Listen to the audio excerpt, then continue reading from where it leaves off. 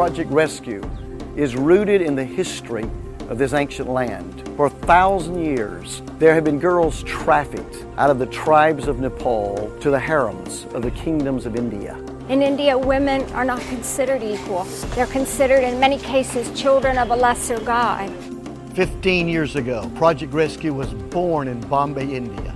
Now in Europe and in the Middle East and in Asia, Project Rescue is impacting this generation of young women who have been sold into sexual slavery and forced prostitution. Last year, 19,000 young women were touched by this ministry. It's giving value to the girls who are not considered valuable, but God considers them valuable. They're His daughters.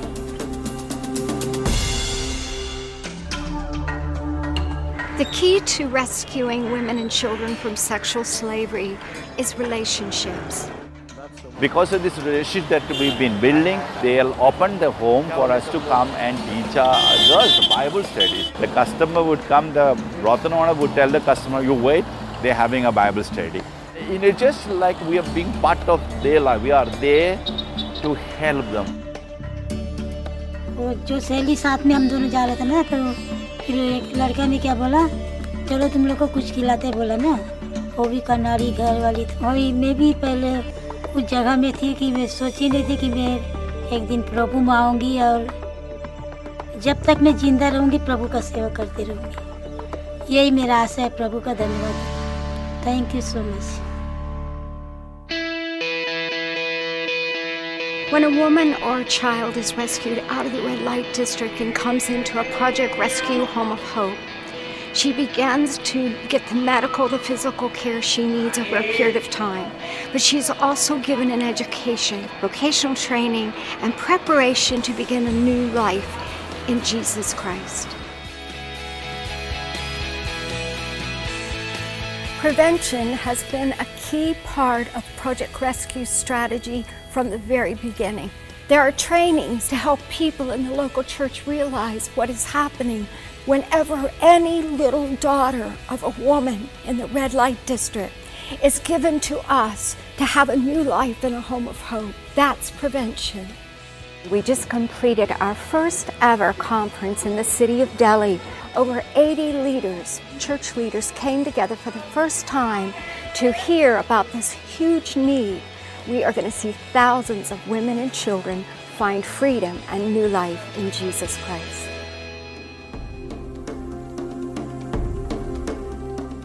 It's quite easy to physically rescue a woman or a child from the brothel. It's another thing to take them out of that and bring them into new life where they have a chance for a new future in Jesus Christ. Thank you for being a part of the solution, getting beyond talking to action. Thank you.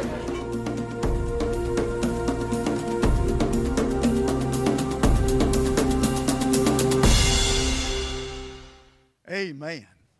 Getting beyond talking, getting beyond just awareness, getting into the trenches. This Memorial Day weekend, what a joy to be with you here at River Valley Church. This is a church that gives, that sends young people all over the world. Millions of dollars have been invested out of this church in the missions. But greater than that, hundreds of young people have found their destiny in making a difference. There's a scripture that I want to leave with you this morning from John chapter 14. Do not let your hearts be troubled. You believe in God, believe also in me, Jesus said. My Father's house has many rooms. If it were not so, I would have told you that. I'm going there to prepare a place for you. And if I go and prepare a place for you, I will come back and take you to be with me, that you may be where I am. You know the way to the place where I'm going, Jesus says. But one of the disciples said, we don't know the way. And then Jesus answered and said, I am the way, the truth, and the life. No one comes to the Father except through me.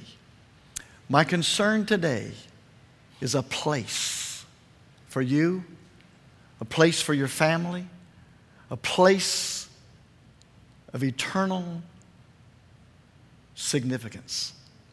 I grew up as a preacher's kid in Pensacola, Florida. My dad is a pastor, and he was a very strict pastor. He preached against everything. What could we do? Nothing. Where could we go? Nowhere. We spent our life at church. Dad preached against television. Television, he said, is like a commode in the living room, flushing sewage in the minds of your children. So we had to go to the deacon's house to watch television. When the kids got together to play games, the only game we knew how to play was church. We didn't know how to play cops and robbers and cowboys and Indians. We played church. And I was the preacher. Our cat died. We put him in a shoebox, got all the neighborhood kids, and had a wonderful funeral.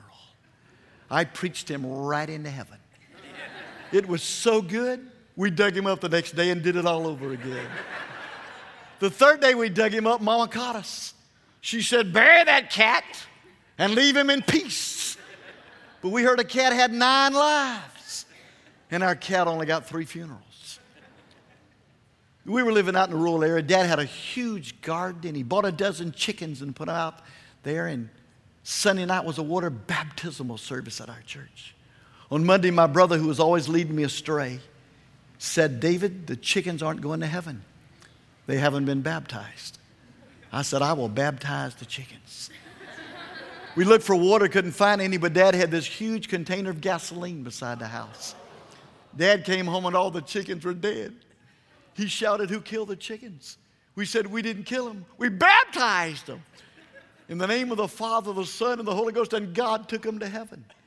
That was my childhood. There I was preaching cats' funerals and baptizing chickens when I was 6 years old.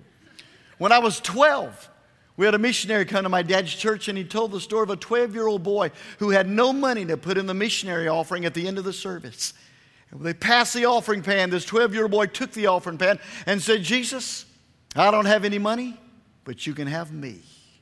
And he laid the offering pan on the floor, and he stood up in it. And the missionary said, the greatest missionary offering we ever received was a 12-year-old boy standing in an offering plate. And when he told that story, I was 12 years old.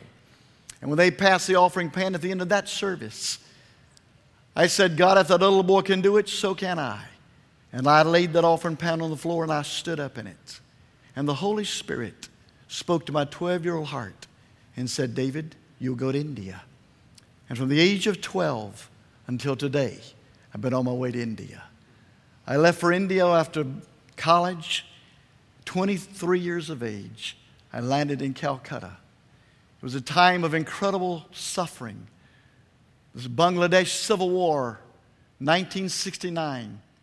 3 million Bengalis had been slaughtered. 1 million women raped. 9 million refugees filled the city of Calcutta. The city was already a poverty-stricken city of horror. Now we got 9 million Bangladeshi refugees, children, millions of children. In our church, there was a feeding program. We were feeding 100,000 children a day in our feeding programs. And every morning at 6 o'clock, I was a part of that. As I would go to the church every morning, early, I would pass a sewer pipe where a refugee family had moved in and covered this big pipe with rags over both ends. And the man and woman would be out looking for food or work or money early in the morning. And there'd be a little 5-year-old girl and a little 2-year-old boy standing at the end of that sewer pipe at 6 o'clock every morning. And as I would walk by, I would wave and greet them in Bengali, and they would wave back. Every morning we would wave, 6 o'clock in the morning, 2 little kids. The little girl was wearing a burlap sack and no shoes. The little 2-year-old boy was wearing nothing. One morning, the little girl got very bold. She stepped over to the sidewalk and grabbed my pants leg. And in Bengali, she said, Mister, we're hungry. Please help us. I said, in a moment, I'll be back. Down to this huge feeding program was only 3 blocks away. I said, give me the biggest plate of food you got. And back to that sewer pipe, I handed that little girl a plate full of food. That little 5-year-old nodded to her brother to go inside the pipe, and she sat down in front of him, and I stood there and watched while she fed her baby brother and never put a bite of food in her mouth. When he had eaten all he wanted, he passed the food back and she finished what was left. And I stood on that street corner, and just like when I was 12 standing in an offering pan, I had a moment of destiny. I wanted to say, little refugee girl from Bangladesh, you live in a sewer pipe.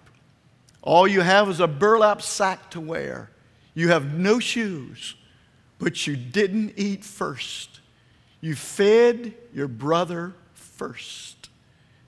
And I stand here and I make a new vow to God that I will never again eat first. Never again will I eat first. Somebody else will eat before I do for the rest of my life. And that was 45 years ago. And from that day to this, somebody else eats first. Missions is about who comes first. It's about the miraculous thing that God did in your life. You stepped into an offering pan and said, Lord, here am I. I am the offering. I will go. My hands will be your hands. My heart will be your heart. My feet will be your feet. And I will do what you want me to do to make a difference. And somebody else will eat before I do. That has been a guiding principle of my life. India. 9 years as a single minister. And then God brought Beth into my life. My wife was a widow. Married at 21. Her first husband was killed in an accident at 25. God brought me into her life 2 years later. She was 27. I was 31 when we married. And I took her straight to India. A week after we were married, we were in India. And I stood in front of thousands and thousands of people the first night in India. And I said, I want you to meet my wife, who was a widow. A shock went through that crowd. This was 38 years ago. And they looked at one another and said, he married a widow. He married a widow. After the service, the leader came to me and said, Dave, you noticed the commotion. He said, in this day, and this was 38 years ago, he said, in our culture in India, no one would marry a widow. A widow is considered a curse. She would never remarry, and no one would marry her. He said it'd be better if you never, ever again mentioned she was a widow. I said, well, I'm speaking to pastors tomorrow. He said, share with them. So the next day, I opened my Bible and I began to read from the prophets who said, God said, I am the father of the fatherless. Because in that culture, someone without a father is considered cursed. Without a father, you have no identity. A woman without a husband has no identity. But God says, I'm the father of the fatherless. And then God says, I'm the covering, the protector, the defender of the widow. And something miraculous happened that day. 500 pastors began to weep. And they said, from this moment, this book is more important than anything else. And the orphan we will embrace because God is the father of the fatherless. And He's the protector of the widow. And from this moment, the widow will be the most honored person in our church. I married a widow and took her to India 38 years ago. And then God gave us 2 daughters. Why is that so important? Because millions of little girls are aborted in India every year. Because a boy is a desired asset. Girls are liabilities. Millions of little girls are aborted just because they're girls. Over 1 million little girls are suffocated at birth because in poverty-stricken villages, they say a little girl's born. And often someone will lay a cloth upon their face and they'll stop breathing. And they said, she was born dead. No, she was born a girl. That's a liability. God gave us 2 daughters, for which we are extremely grateful. That became very important 20 years ago when we launched the Teen Challenge Center in the slums of Bombay to minister to 1 million children in the slums. And our Teen Challenge staff went to the red light district of Bombay and found 100,000 little girls who had been sold into sexual slavery and forced prostitution. 100,000 little girls. And they began to minister to those young women. And after building relationships with them, they said, what can we do for you? And those young women said, would you take our daughters to a place of safety? A place of safety. John 14 that I just read to you, I go to prepare a place for you. God's talking about eternity. But it spoke to my heart when God said, a place of safety for thousands of little girls. A place of safety, away from the brothels, away from the violence and the rape and the abuse and the evil and the darkness. The first night, they gave us 37 little girls and said, would you please take them to a place of safety? And we opened our first shelter in Bombay, India. A madam walked out of one of the brothels, a little 3-year-old girl with a hand, and said, you can have her. She's going to die anyway. Her mother died today. Her mother was 19, raised in a poverty-stricken village in Nepal, sold to a brothel in Bombay at the age of 12 for $200. By the time she was 16, she already was infected by the AIDS virus, and she gave birth to a little girl who was born with the AIDS virus. At 19, she was dead of tuberculosis, leaving a little 3-year-old, born with the AIDS virus, no future. But we said, we'll take her. And in our home, our first safe shelter, 37 little girls and 1 little girl with AIDS. We had a wonderful Christian physician who would come and minister to our girls medical care every week. One day he phoned me and he said, David, in 30 years of medical practice, I've seen many miracles, but the one I saw today was the best. He said the little 3-year-old that was given to us a few months ago, who's HIV positive, I tested her blood this week, and there's not a trace of the virus in her body. God has stretched out his hand. Our God, as Pastor said a moment ago as he starts talking about healing, our God is a miracle-working God. He's also, there's a mystery often about healing. All of our girls are not healed, but that one was. And today, she's going to Bible college. She is going in the ministry. She has a future. Because when God says, I'm passing an offering plate this evening, not just for your offering, but for you. And tonight, there will be a missionary offering taken right here in your church. And as the Spirit of God speaks to your heart, it's not just important that you give. It's important that you step into the plate and give yourself. Give your heart. Give your hands. Give your future. Give your destiny to make a difference. A difference. Not only overseas, but right here in Minnesota. There's a place of healing. A place of deliverance. A place of freedom that God is calling you to bring people to. And I stand here and I look into your hearts and I say, when the offering plate goes by, step in. Now you don't have to do it physically, but spiritually, yes. Step in, because it's the Holy Spirit that's inviting you to give him your heart, to give him your dreams, to give him your past, to give him your present, and to give him your future. There's a place in God's heart for you. There's a place in God's kingdom for you. There's a place. There was a little 7-year-old that was given to us out of a brothel. Little girl's mother died. Project Rescue was ministering in that brothel. And she knew she was dying, and she said, when I die, please take my daughter. They brought the little 7-year-old to our home, our shelter, a safe place, a place of future for that little girl. You saw in the video, it said 19,000 girls. That video is now 2 years old. This year, we touched 36,000 little girls in brothels in 12 different nations to say there's a place for you. God will make a place for you, a place of safety, a place of healing, a place for your future. This little 7-year-old, I became like her adopted uncle. Every free moment, she'd come and spend, I'd wrap her hand, she'd wrap her hands around my little finger and just sit there and hold my finger. We'd eat together, we'd go to church together. Came time for me to leave, and I took her in my arms and I said, honey, Uncle David's got to leave. I'll be back in a few weeks. She said, no, Uncle David, I won't see you again.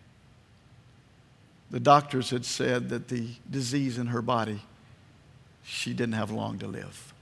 She knew she was dying. I knew she was dying, but I didn't want to say it. I was holding her in my arms and tears started down my face, and she reached up a tiny hand, brushed the tears off my cheek, and she preached the greatest sermon I've ever heard. And please, if you don't remember anything else tonight, remember this one. She said, don't worry about me, Uncle David. I've got Jesus, and He's all I need. I sat her down on the floor, and I walked out of that home of hope, and I got on the plane, and I was still crying when I flew out of that city. And I said, God, there's a little 7-year-old down there who's never known a father. Her mother's dead, and she's dying. But she says, I've got Jesus. Every church I went to, Pastor, I shared her story and asked thousands of people to pray for a miracle for that little girl. And I confess, and please forgive me, 45 years in India, and I've seen a lot of miracles, but I was really struggling with that one. I flew back into India and stepped out of the plane, out of the airport in that city. A large group of friends had come to meet me. And suddenly out of that group, a little girl broke loose and came screaming down the sidewalk, Uncle David. I swept her up in my arms and I said the stupidest thing I've ever said. I said, honey, what are you doing here? I'm ashamed to say I was surprised. I shouldn't have been, but I was. And she looked at me almost reprovingly and said, Uncle David, I told you that I've got Jesus. And Jesus has healed me. And He's given me a new family. I've been adopted. I have a new mother. And Uncle David, for the first time in my life, I have a father. I told you I've got Jesus. And He's all I need. I stood there holding her. She had gained 20 pounds. She was no longer dying. She was no longer an orphan. Jesus had stretched out His hand and made a place for her in His heart, in His family, a place for her, and now a family. And I stand here tonight and I say to you, there's a place for you in God's kingdom. There's a place for you in God's family. River Valley Church is all about a place of family, a place of service, a place of investment, a place of destiny.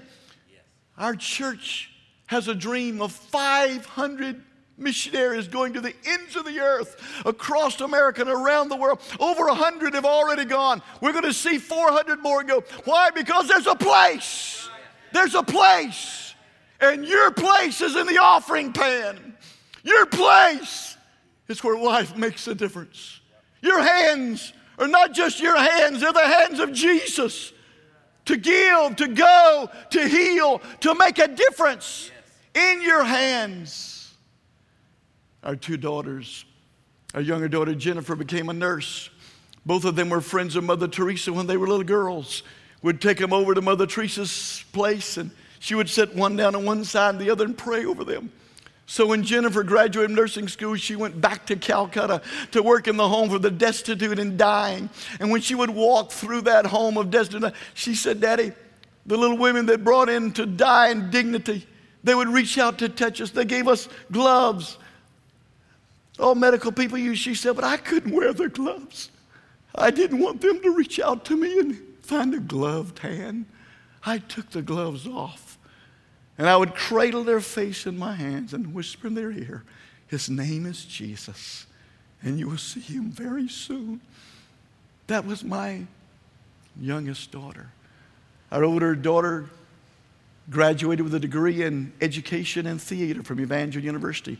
Went on to the University of Missouri and did a master's degree in using theater as therapy for abused children.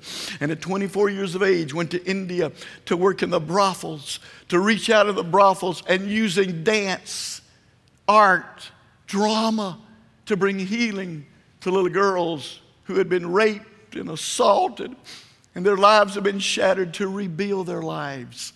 A place of healing. That's what the video was all about. And now our dream is to change communities of darkness into communities of light. Our dream is to plant churches at the doorway to hell. Our dream is to put a church in the darkest place on this planet and see not only little girls and young women and their children healed, but to see an entire community changed and have a community of light instead of a community of darkness. We have that church in Bombay. We have that church. Hundreds of young women come into that church every week and find freedom. Many of them are coming out of the darkness of the brothels to find healing. I stood there one night at one 19-year-old girl began to testify in the service. She said, you can see the scars on my body. But she said, what you cannot see is the scars in my mind. The violence, the rape, the assaults, the years of violence. She said, but when Jesus rescued me, He washed my blood of the disease. I am now free.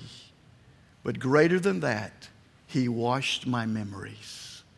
My memories, like jagged glass, are no longer torturing me. He has given me the mind of Jesus. The memories are not gone, they're healed. 4 years later, I stood at that same altar and performed a wedding for her and a young minister.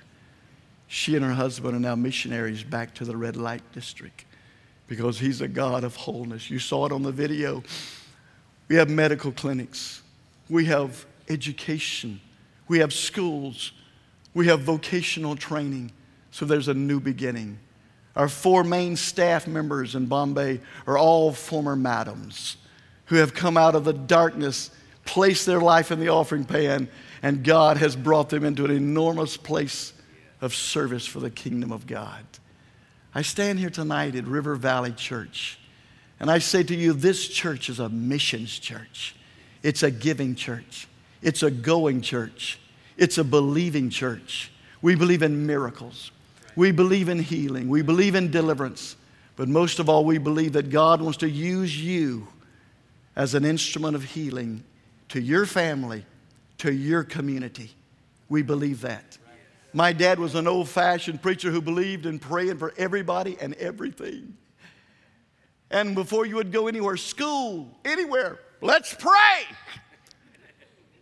When I left for India from our airport in Pensacola, Florida, in those days, that was 45 years ago, there was 400 people seeing their friends out on that flight. Dad and my family was there, and we got ready to board the flight. Dad said, let's pray. I thought we'd have a little family huddle, but not Dad. He threw his head back and screamed, God, David's going to India. 400 people knew I was going to India. He got me ready to live, die. He covered me with the blood, the plane with the blood, the pilot. Everybody got covered with the blood. When he finished praying, sat down on the plane. Businessman leaned over and said, was that your dad? Embarrassed, I looked at him, tears running down his face. He said, don't be embarrassed. I haven't heard a prayer like that in 25 years. He said, I grew up in a home in Atlanta, Georgia. My dad prayed over us every day. But when my dad died 25 years ago, I walked out of his funeral angry at God and swore I'd never darken the door of another church. And I haven't. But he said, I stood at that airplane gate and your dad began to plead the blood. He said, it wasn't even your dad's voice. It was my dad's voice. He said, I felt an arm go around my shoulder I haven't felt in 25 years. And while your dad prayed, I gave my heart to Jesus Christ. He said, I'm back under the blood. By the time I was crying, and the song in my heart was, there's power. There's power in the blood of Jesus and in your prayers. I married a widow and took her to India. God gave us 2 daughters. And 20 years ago, walking through the red light district in Bombay, God said, I gave you 2 daughters, now I want to give you 2,000 daughters. I said, but God, there's 100,000 here in Bombay, and there's 75,000 in Delhi, and there's 60,000 in Calcutta, and on and on. There's 1 million of them in this country. And God said, then ask for 1 million. And I began to pray, and I still pray for 1 million little girls to have a place in the kingdom of God. And I close this message by saying my dream is that the marriage supper of the Lamb, when the trumpet of God sounds and we go into eternity, there will be 1 million little girls who have found their place in the kingdom of God. The back of the building, auditorium, there's 3 books. One's called Beyond the Soil Curtain, Project Rescue's fight for the victims of sex slave industry. The back of it reads like this: 15-year-old Sumi peels back the soil curtain of her stall in Bombay, India's red light district. She watches the customer pay the madam. For Sumi, this is her 9th customer of the day. When she's complied with his demand, she'll be released to attend a church service conducted by Project Rescue. She's not going to be there forever. God is going to bring her out beyond the soil curtain. Someone said to my wife and I, you need to write about what's happening behind those soil curtains. I said, no, not what's behind it, what's beyond it. It's not where you are today, it's where God wants to take you. There's a 2nd book called Beyond the Shame. The greatest struggle of the girls that we've rescued is shame.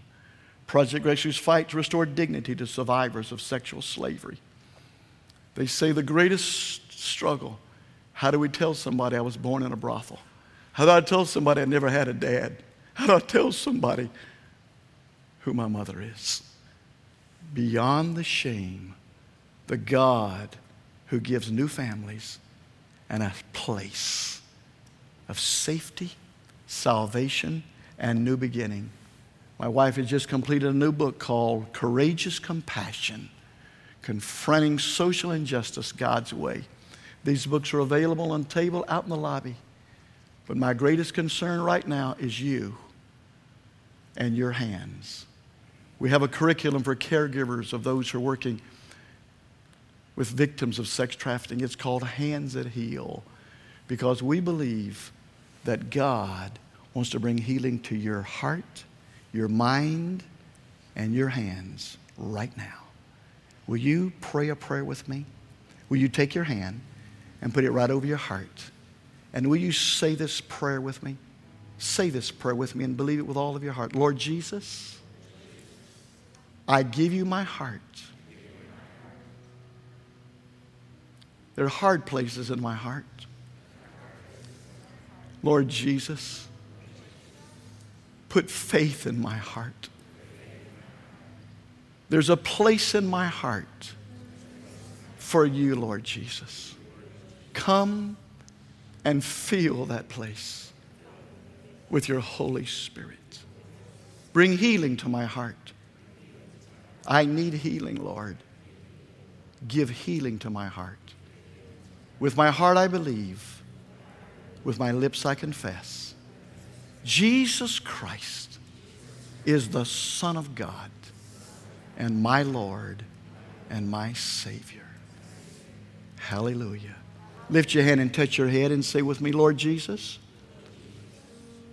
bring healing to the memories that are very painful. Give me a new mind, the mind of Jesus. Amen. Stretch out your hands with mine and say, Lord Jesus, these are your hands. Just as Mother Teresa said, we are the hands of God. These hands are yours. We will give, we will go, we will heal through the power of Jesus Christ. These are your hands.